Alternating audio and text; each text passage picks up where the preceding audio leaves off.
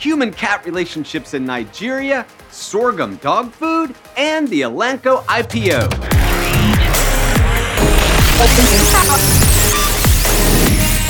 Welcome back to Off-Label Veterinary News, your source for commentary on animals, medicine, and practice life. If this is your first time and you're a veterinary professional, do me a favor and hit that subscribe button. Let's jump in to some of the stories you might have missed.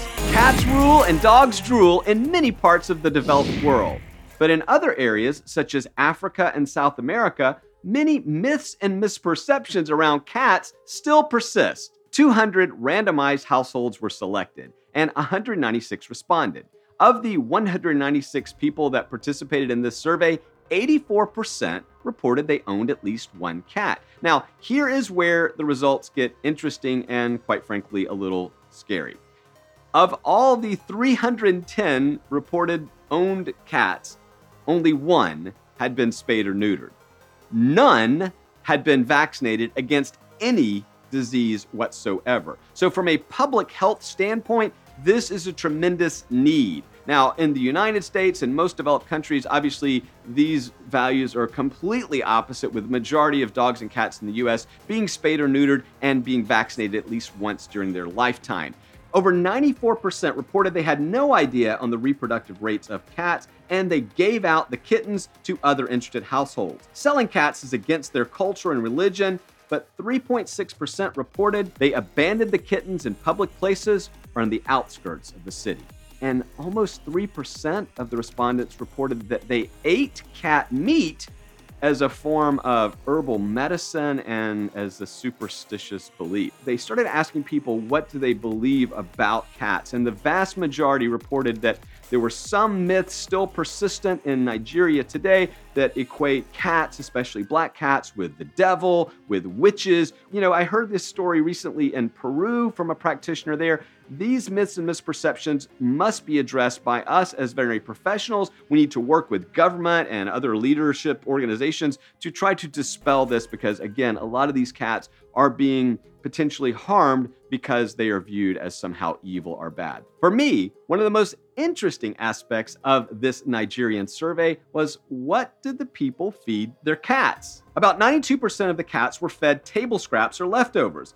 Those basically consisted of corn grits or paste, vegetable soups, and pieces of meat or fish, while 8.3% were fed what they called a special diet. When asked what they meant by special diet, they meant that the cat had their own food bowl and they actually fed them at regular times. So all 310 cats in this study were fed leftovers and rodents that they could catch. None were fed a commercial diet. The great news is, these people said, why do you have a pet? Hey, it helps us cope with loneliness. It gives us something to do with our days. They really did latch onto the companionship model. No matter where you are in the world, no matter what your conditions are, we know that pet ownership benefits our lives. So for me, this was an interesting read. I'll include links down below. If you're a veterinary professional, I encourage you to read this because it will open your eyes to how other parts of the world view the pets that we serve every day. Sorghum-based dog food. Speaking of Nigeria, a recent study evaluated whether or not sorghum-based dry dog foods would be a viable option. Now, the reason I mention Nigeria is because you may not be aware, but Nigeria and Mexico eclipsed the United States in sorghum production going back as far as 2011. So sorghum is a very important global cereal product. Now, what these surveyors did was they took 30 dogs and evaluated palatability, acceptability, all those types of things. And of course, not too surprisingly, this gluten-free cereal had no changes whatsoever. In fact, the dogs seemed to really like it. And if you've ever had sorghum-based flours, you know, it's kind of a bland. It doesn't really add a lot or take away a lot. So it would make sense to me that it could be added to a dog food effectively. The second thing they did was they gave it to 105 dog owners in the home and wanted to determine if A, the pet owners could tell the difference between sorghum-based dry dog food and just their regular control foods, and did the owners accept it? And of course, unanimously, the pet owners accepted the sorghum-based dry dog food. Now, this has really interesting potential in the dog food market and maybe in the human food market as well, because sorghum has a lot of opportunity to advance the technology around processing. While other cereal grains have certainly had advancements in processing, sorghum is kind of that left behind, forgotten because it's not popular in North America. So, what do you think, off-labelers, about this latest study? Do you ever see sorghum being added to dog foods as a viable option for us, or do you think we should leave well enough alone? I want to hear from you. Elanco goes its own way. Perhaps the biggest news in the veterinary industry this week was the announcement that, yes, Lilly and Elanco would be parting ways.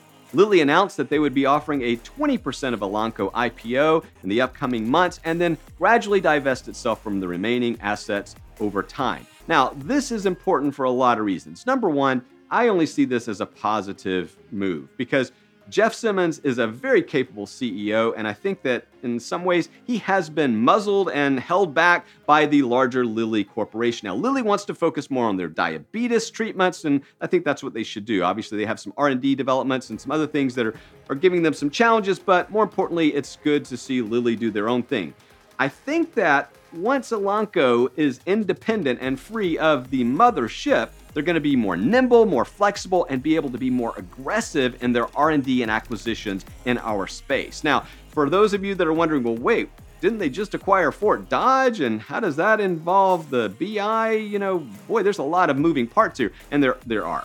And what they have said so far, Elanco says, we're not touching any of the Fort Dodge manufacturing plants. None of our employees will be affected directly. We shall see moving forward. But all in all, I think this is a good thing. I want to hear from you, though. What do you think? Do you think that Elanco being free of Lilly will positively impact the veterinary profession and the products that we're able to develop? Or do you think that it was probably better to be involved with this massive human pharma company and that all those resources aren't now going to be available to Elanco? I want to hear from you.